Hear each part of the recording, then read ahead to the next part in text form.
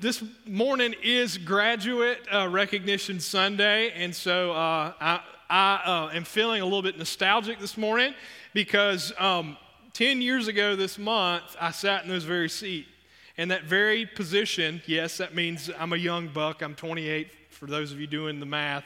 10 years ago this month, I was the 18-year-old sitting in the on the front of the stage getting, I think I got like a student Bible actually, my first, when I did a graduate recognition ceremony. But I remember it because the thing I remember very vividly was 10 years ago, as an 18-year-old kid, I sat in Taco Bell with a buddy of mine, and after the last day of high school, we were kind of coming together as great minds do, as you know, in Taco Bell as an 18-year-old, and we're just suddenly we had this moment of, wow, we can do whatever we want now.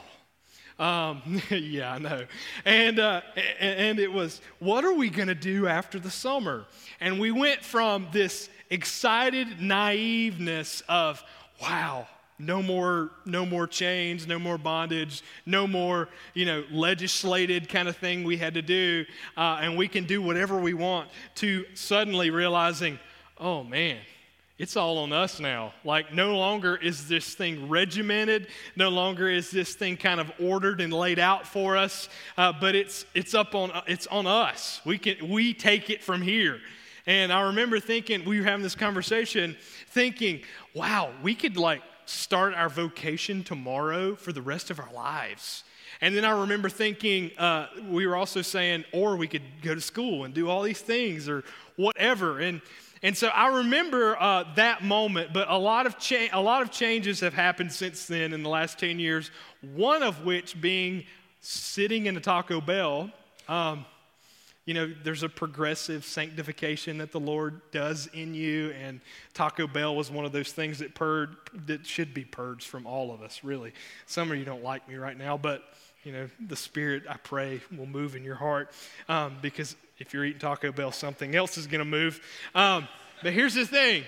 I remember that. That was one change that happened, but I remember this time in my life because it was the first time I was kind of struck with this major life choice, this milestone marker, if you will, where I suddenly realized I don't know what to do from here. It's now on me. And just kind of being in this angst. And from this point on in my life, and in every season change that comes about, there is a similar creeping up of this question and this little small terror that creeps up of, oh wow, I have no point of reference here and I don't know what to do. And every time that comes into my life, in every season, in every life change, in every major decision, the Lord has been faithful to answer that kind of angst and that question with the same answer, and that is this. He simply, do you trust me? Will you trust me, and will you walk obediently and faithfully with me today? And here's the thing, not to be oversimplistic, but what I have found, and I know many in this room, thankfully, that's the beauty of the church, right? Is that every person in this room that follows Jesus probably has a longer legacy, hopefully, of yes, God is faithful. Yes, you can trust him in every season and every step of life. And so that same answer has been true every day. And every time God has shown himself faithful in that answer, and every time he shows himself faithful with that, it cultivates in me this desire to be more faithful as a man and as a follower of Jesus. And so every time, whether it be marriage, recently our adoption, it has been, Lord, make me a more faithful husband. Make me a more faithful son of yours. Make me a more faithful father. And so as I've done these things, just resting in him has just led this desire for faithfulness in every step. And so this is what I want us to look at today as we look at a psalm that's very dear to me, and it's Psalm 37. And thankfully, there's someone who has a legacy of an example and a trust beyond me in this that gives us an example of this and who is writing this to us. So Psalm 37 is written by David. And if you know David, he is described in the scriptures as a man after God's own heart. And many of the Psalms are written by David. And what I love about Psalm 37 is that David writes, we know, in his old age, and he is he's coming to us with a message and with a vivid testimony. Listen to what he says here. He says, I have been young and now I am old, yet I have not seen the righteous forsaken or his children begging for bread. He is ever lending generously and his children become a blessing. That's Psalm 37, verses 25 through 26. And so as David is trying to tell us through this verse is that I've been young, now I'm old. God is faithful in both of those. I've never been in want because God is faithful. And here's the thing, as we walk in faithful trust with him, he takes his children and makes them a blessing to all peoples. And so that is the main thrust of Psalm 37, and that is kind of the main point I want us to focus on tonight as we look at it, or this morning rather. It's dark in here. Kind of forget it's morning, right? So here's kind of the main thing I want us to shoot for this morning as we look at Psalm 37, verses 1 through 9. It is this, is that the gospel calls us to a faithful trust in Jesus in every step and in all of life. The gospel calls us to a faithful trust in Jesus in every step and all of life. And so, in other words, the gospel leads to a life of faith. Paul says this in Romans chapter 1, right? He says that the gospel is the power of God for faith, okay, for salvation through faith, for faith, right? And so it is that faith catapults us into a life of faith. And so this life of faith, the gospel leading us to a life of faith, is a complete trust in Jesus and a constant course of integrity in response to his faithfulness. That is what we're shooting at today as we look at this text. And so this truth, as cool as it is to celebrate graduates, this is not just for graduates, hear me, but it is for any decision, any step, any change of life, because it is a truth that is for every single day that we walk, every single hour and every step of our life. Will we trust him in the moment today, and will we be faithful to obey him? And so, beginning in Psalm 37, we'll start there. So if you would, go ahead and turn in your Bibles to Psalm 37. We're going to be in verses 1 through 9, but we're going to look at the whole text as it references a couple of different things. And what's unique about Psalm 37 as you go there is that, it's written by David, but it's written more like a proverb than it is a psalm in a lot of ways, because the flow of the kind of logical progression of what he's saying is mostly a contrast, a back and forth, or a kind of a standalone sentence and then an example. But here's the thing, the first 9 verses kind of build a foundation that the rest of the psalm kind of alludes to and gives substance and example to. And so that's where we're going to be, Psalm 37. If you are not familiar with the Bible or don't have a Bible, I'd encourage you to follow along in one of the black ones under your pew. It is on page 466 is where we'll be today. If you don't have one, we would encourage you, please take the black one under the seat and consider it as a gift to you from us. So, Psalm 37, verses 1 through 9. This is what the word of the Lord says. Fret not yourself because of evildoers. Be not envious of wrongdoers, for they will soon fade like the grass and wither like the green herb. Trust in the Lord and do good. Dwell in the land and befriend faithfulness. Delight yourself in the Lord, and he will give you the desires of your heart. Commit your way to the Lord, trust in him, and he will act. He will bring forth your righteousness as the light and your justice as the noonday. Be still before the Lord, and wait patiently for him. Fret not yourself over the one who prospers in his way, or over the man who carries out evil devices. Refrain from anger and forsake wrath. Fret not yourself, it only tends to evil. For the evildoer shall be cut off, but those who wait for the Lord shall inherit the land. Let's pray. God, thank you for your word. Thank you that you have not left us groping in the darkness, but you have come and you've given us light. You've given us a picture of yourself. You've given us revelation through your scriptures that we might know you, that we might hope in you, and that we may walk with you in this life and in the life to come. So, God, I pray that as we look at this passage, may we find ourselves rooted and grounded in a faithful trust in you. May Jesus shine through as the hope of all things. May he be our hope as well in this time. So illuminate the scriptures, we pray. Holy Spirit, would you come? Would you open our eyes that we may see the majesty of who you are in the face of Christ? And it's in his name we pray. Amen. So Psalm 37 is, as I said, a psalm of David. But it's really the first 9 verses, again, build a foundation for the rest of the psalm. And so what I want us to do is there are 3 imperative commands that make up the first 9 verses that will frame the argument of what David is shooting at. And so what I want us to do is just take a look at what these three commands are for a life of faith, and then kind of dig into them a little bit and see what they have to do with us. And as we trust this great God and walk faithfully with him. And so that leads us to the first one, and that is this: don't fret and trust God. Don't fret, but trust God. Now, I don't know about you, but fretting is not fret is not a word that I often use. And so I don't know that this may be the first time I've ever used it, honestly.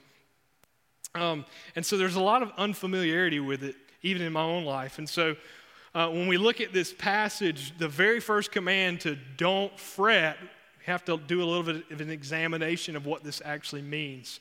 And this command, it's important that we do this because this fret not command given to us is given 3 different times just in this section of scriptures. We see it in verse 1, we see it in verse 7, and we see it in verse 8. This encouragement, this command of not fretting. And so we're left with the question, does it mean to fret?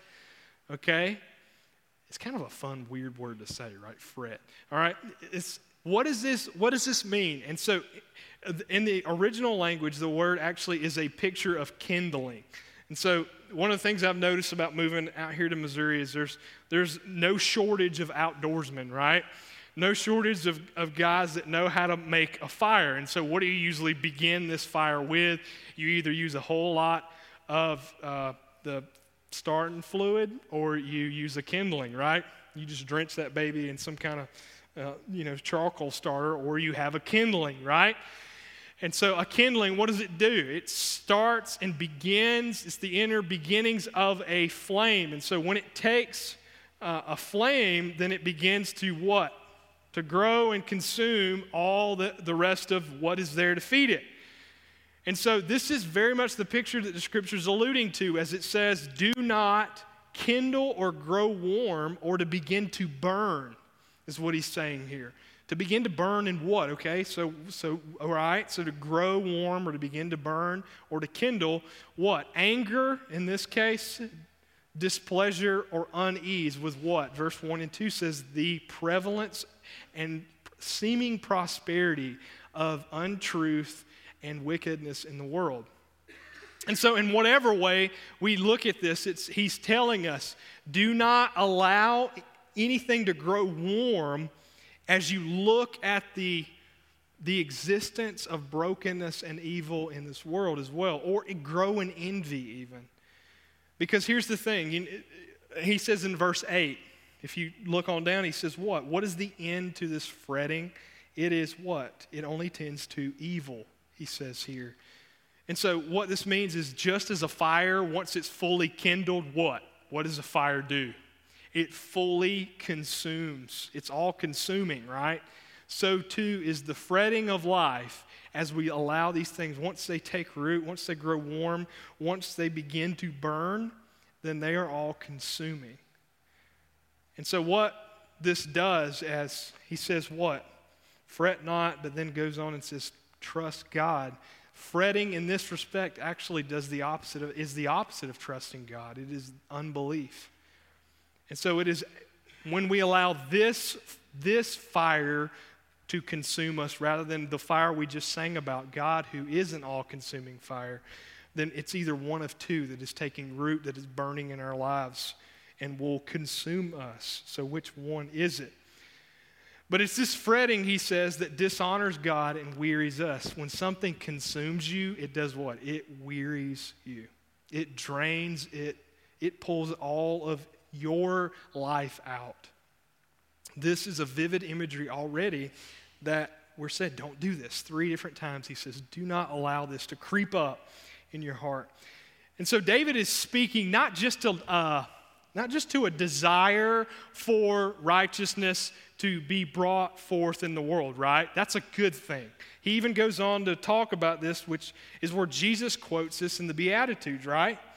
He says this longing for righteousness is a good thing. He says in verse 11, the meek shall inherit the land and delight themselves in abundant peace. So there's several of the Beatitudes that we see that are pulled from this in the Sermon on the Mount. And so Jesus is talking about this, and so is David. They're encouraging that.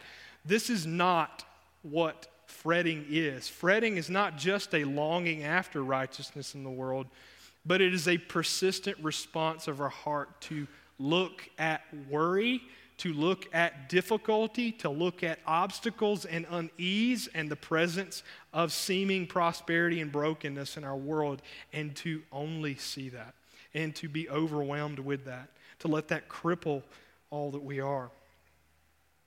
Spurgeon, the great 1800s, a preacher from the 1800s, he said it this way. He said, to do this is to have half-opened eyes. Now, humor me for a second. Kind of close your eyes halfway just a little bit. How far can you really see when you do that? Some of you, it's probably good because you can't see me, right? So some of you just got an excuse to nap just now. But no, when you have half-opened eyes, you can only see what? Up close. You can only see up close. You can't see beyond what's right in front of you. And so the image that Spurgeon gives us is that when we live in a life of fret, not only does it pull us away from trusting God and into the consumption of unbelief, but it is a life lived in nearsightedness. It is a life lived that misses the whole picture of what God's doing in our lives and in the world. It misses the gospel. And so here's the picture we have is, yes, life is lived in a already not yet area. Yes, has Christ come? Is he reigning victorious now over death, sin, and all brokenness and evil? Yes, but yet we still await his second coming and the full redemption and appropriation of that redemption. And so it's in this tension that we often find ourselves in this nearsightedness. That we, yes, will acknowledge the already, but we forget the not yet. And the hope of the gospel is it's for today. He came to redeem, and there is victory today. But here's the glorious good news. Although sin and evil still are prevalent in the world and in our lives, there will come a day where he will fully do away with them. And that's the end hope of the gospel. And so we live in this state of an already not yet. And here's what I've noticed in my life and just in observing is that it's with changing seasons of life or major decisions or some radical thing that comes into our life, whether it be a catastrophe of some kind or whatever have you. It is those times where this fretting and this understanding of a half-opened eye is all too clear because it brings about an incessant fretting with life. And so that's the moment when when we, I believe, become so focused on the difficulty or so focused on the prevalence of all that is broken that we miss and fail to regard the God of promise. And that's what faith does. Is that even in the face of difficulty, in the face of evil, faith regards the promise. because it knows the God of promise. And so that is the command. The second command he gives is trust God. Don't fret, but trust God. Why trust God? He says the worries of the world will fade away, verse 1 and 2. They will soon fade like the grass and wither like the green herb. But he says what? God won't. Psalm 36, verses 5 through 9, which Psalm 36 is really linked to Psalm 37 in a lot of ways. There's a contrast between the person who delights in evil and the person who delights in righteousness. And so listen to the picture of the faithful provider we have of this God that we can trust. Psalm 36, 5 through 9 says, "Your steadfast love, O Lord, extends to the heavens, your faithfulness to the clouds. Your righteousness is like the mountains of God. Your judgments are like the deep, great deep. Man and beast you save, O Lord. How precious is your steadfast love, O God. The children of mankind take refuge in the shadow of your wings, and they feast on the abundance of your house, and you give them drink from the river of your delights. For with you is the fountain of life, and in your light we do see." This is the God you trust in. He is a faithful provider. He is the fountain of life, the source of all good and all that is light and life. And so he's a faithful provider. He's also pictured in Psalm 37 as a sovereign upholder to those who hope in him. Psalm 37, verse 23 through 26, and we read part of this opening up, but listen to what David says in this section. He says, "The steps of man are established by the Lord when he delights in his way. Though he fall, he shall not be cast headlong, for the Lord upholds his hand. I have been young and now I'm old, yet I have not seen the righteous forsaken or his children begging for bread. He is ever lending generously, and his children become a blessing." And so in this section, we see he is a sovereign upholder of those who hope in him. Though we fall, we will not be cast headlong because the Lord upholds us. He establishes us in the faith. And also we see in this, he is the securer of our salvation. Verse 39 and 40 of Psalm 37 says, he is the salvation of the righteous. He is the stronghold in a time of trouble, and he helps them and delivers them. He delivers them from the wicked and saves them. Why? Because they take refuge in him. So rather than focusing on a fret, we give our focus to the one who is sovereign and faithful and is the source of our salvation in our life in him. Because he upholds all things. He is even at work when we don't see him at work.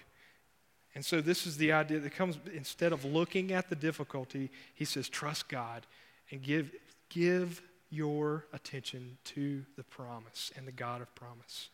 And so it's in this trust in the one that secures our salvation, also secures all of life, that we can walk faithfully before him. And so that leads us to the second command, and it is this, to dwell and do good. You see this in verse 3 and the second part of that. He says to trust in the Lord and do good, to dwell in the land and befriend faithfulness, is what the ESV says. And so where does he say dwell? In what? The land, right? What does the land have to do with anything? Well, the promises of God's salvation in the Old Testament, throughout all the scriptures really, but specifically linked with God's people Israel, was this promises of God's salvation being tied to the inheritance of the land. And their inheritance in the land was simply this, where righteousness would prosper and God would dwell fully among his people. And so that's the hope of the land. That is the land of the promise. That's their inheritance. And so while God's people lived in the land, these promises were never fully realized. God did dwell with his people, and there were times of rest on all sides. Yet God called his people to say, I know that the land doesn't match the promise yet, but you dwell, you remain, you be faithful where you are.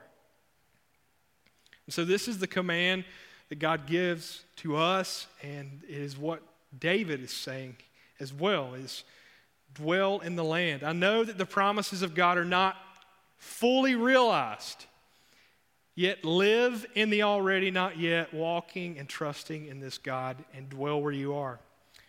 You see, dwelling is true faith in action, and it is this true faith that cures fretting because it is actively obedient where it is. It's willing to stay, and it's willing to be obedient where it is. So God commands them not to just seek out some escape or to look for an out, but to dwell where they are and seek to first be faithful where they are, knowing He's put them there for a reason. And that is to be a blessing where they are. We saw that in verse 26, that God will make His children a blessing. And so go and dwell and do good in this land. And so as we delight in God and His Word and commit our ways to Him, He acts through us for not only our good, but uses us as a conduit for good in the world. And He says in this passage also that He will use that to make righteousness and justice manifest in His creation. And so His acting agent within the world is His church. It is the conduit of God's grace at work to proclaim the gospel. And so what is the worst thing we could do, right? Is to not be faithful where we are, but to seek to kind of remove ourselves, create this inwardly focused kind of retreat or escape. He says, no, dwell where you are and seek to cultivate faithfulness and do good. And so delight in His Word, commit our ways to Him, and He will act.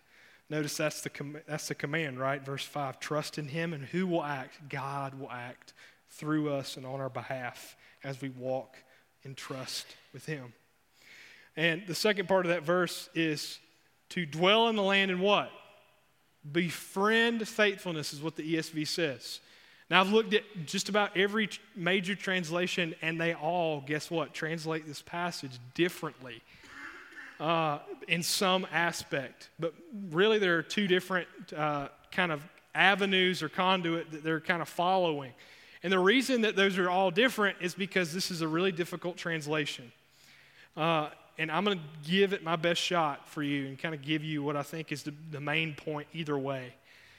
The root translated befriend in the ESV is a root word that's often used for companionship or for agriculture. Okay? So what do you do in those two? They take a careful tending to. You can't just let them kind of be out there and unmaintained and it's going to be fine, right? That whether it's with a relationship or with an agricultural thing, whether it be cattle, farming, whatever, those two things both take what? A careful attention and tending to. So guys, don't relate your wife, your relationship, whoever, with cattle or agriculture. Make sure that'd be a bad combination for you to bring together. But that is the two veins that the Bible uses this word. And so either way, here's what I think that this text is telling us. Is that as we trust God actively where we are, that there should be a careful tending to and a prominence of faithfulness in our life as we do so. So there's a consistent tending and careful observance and cultivation of faithfulness in our life. Why? Not so that God would honor us, but simply because God is faithful and it's our response to His faithfulness. And so the NASB translation is the one I like, and it says cultivate faithfulness because I think it gives this idea of this tending of faithfulness.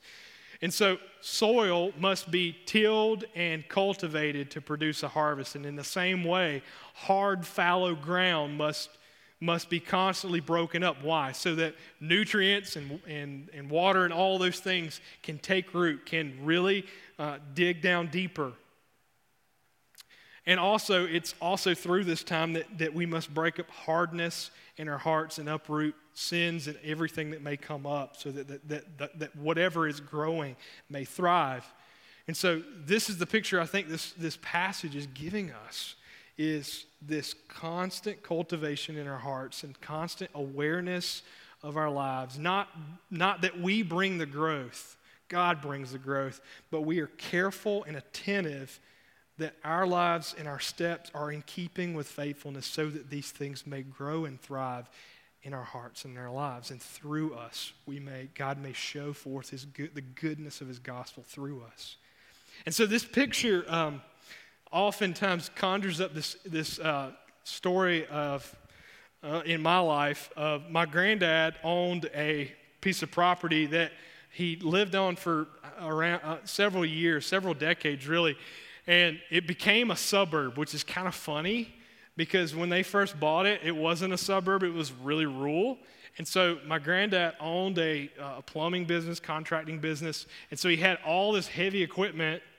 And then he also planted like this half-acre lot of a garden that he was doing. So imagine this suburb with all this heavy equipment and this large garden. Okay, that's where I grew up in.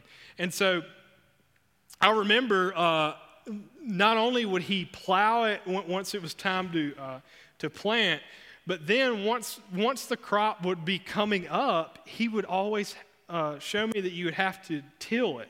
So he had this really scary, big, clunky thing that I thought was terrifying called a tiller that he would use. And he would walk behind it, and it would stir the soil up so this very thing would happen. It would be tilled.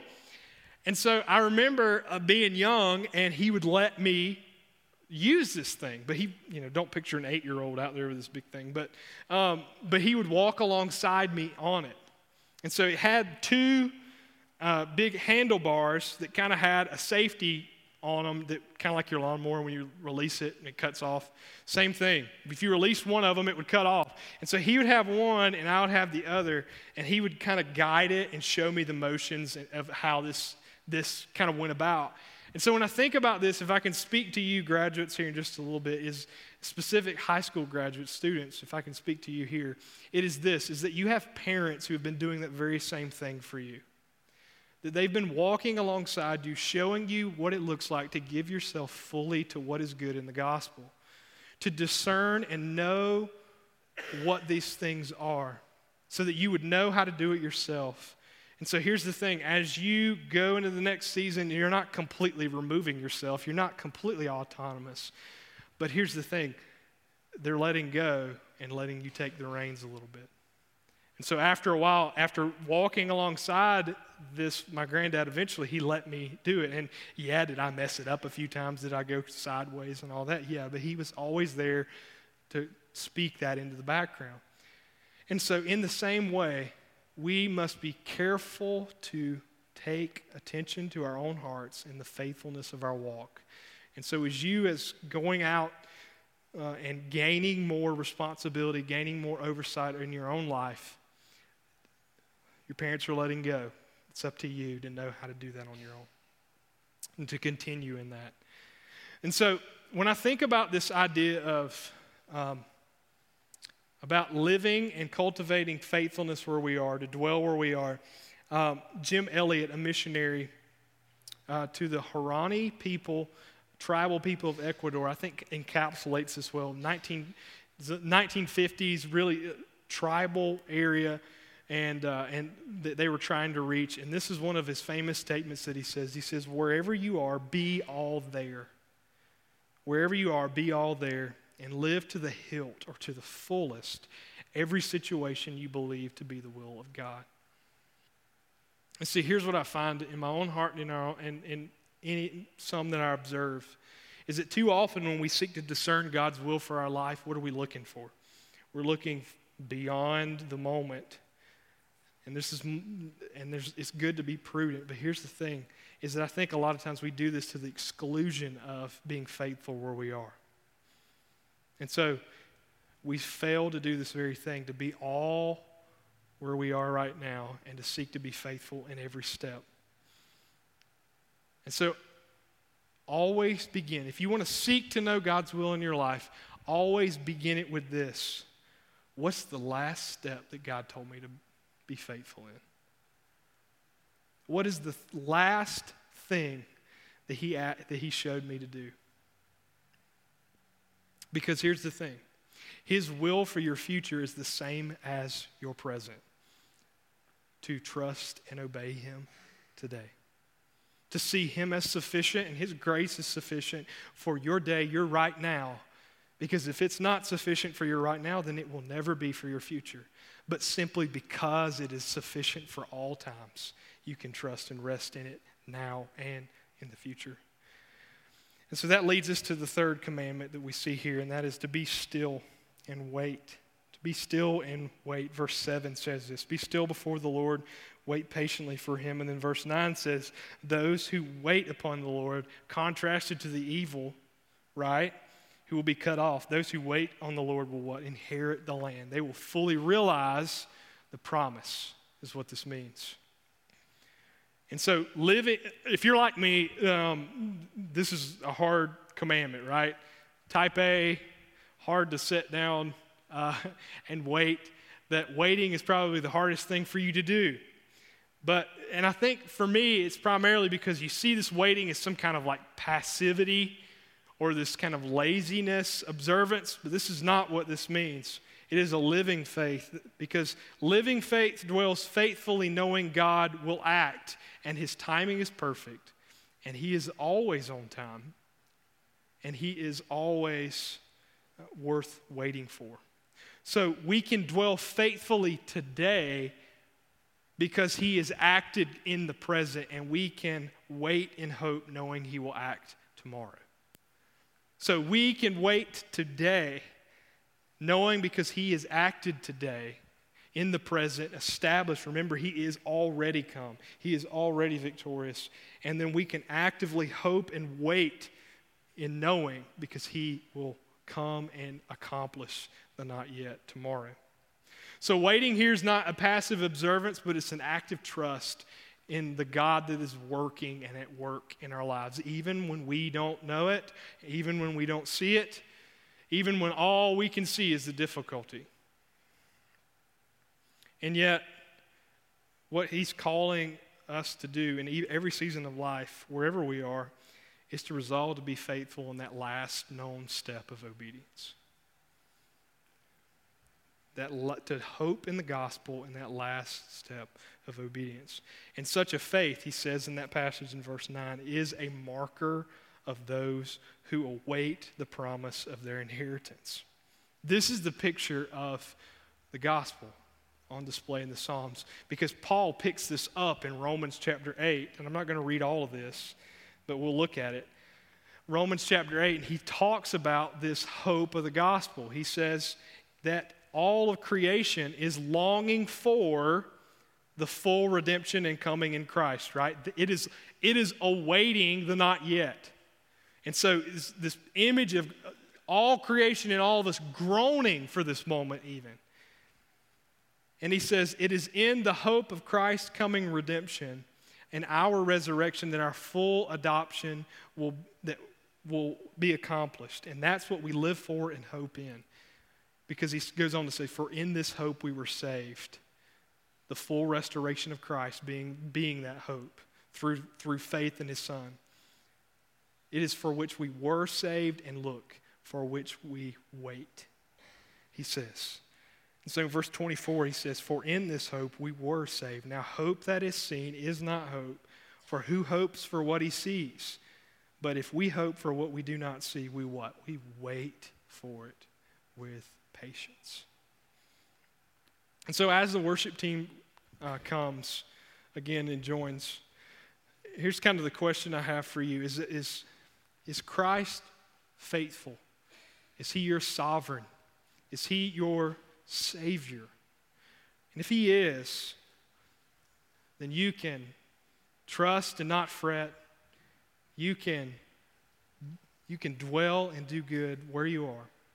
And you can wait and be still, knowing that the gospel is for your today as well as for your tomorrow. So I don't know where any of us might be tonight, or this morning rather, but would we know and relish in the Savior who holds the past, present, and the future all in his hands? And so in doing so, we can know the hope of the gospel that calls us to walk faithfully today in the hopes of knowing and being sure of a surety of his coming tomorrow. And we can do this with all of our lives, with every step until he comes again. So if I can leave you with one thing before we pray and we close and we respond, is I think this message calls us to this, and it is this, that we would resolve to be more fearful of being unfaithful in what God has shown us than being fearful of what we don't know. Will you do that? It's only in that moment that the gospel takes root in our heart today, is when we are more prone to worry about our faithfulness to God and trusting him than in what we can't see, what we don't know, and giving that over to him. So as we pray and as we respond to these things, if you need an elder, they'll be up front and pray, but let's respond to this grace of Christ, and let's pray. God, thank you for your goodness to us. Thank you that this grace is sufficient in all things. Thank you that you are faithful in all of our faithlessness. And God, I thank you that we can hope in you today and for our tomorrow. Thank you for Jesus. Thank you that he came to fully redeem us, that he redeems our past, that he secures our present, and he ultimately reigns and will come and bring a culmination of the future. So God, may we live in this hope today and every step and every hour, awaiting your glorious return and making much of you, that all things, all good may come in this world that so desperately needs you. So God, be our peace at this moment. May we rest and trust in you above all else. In Jesus' name we ask, amen. Let's stand and let's sing. Respond to these.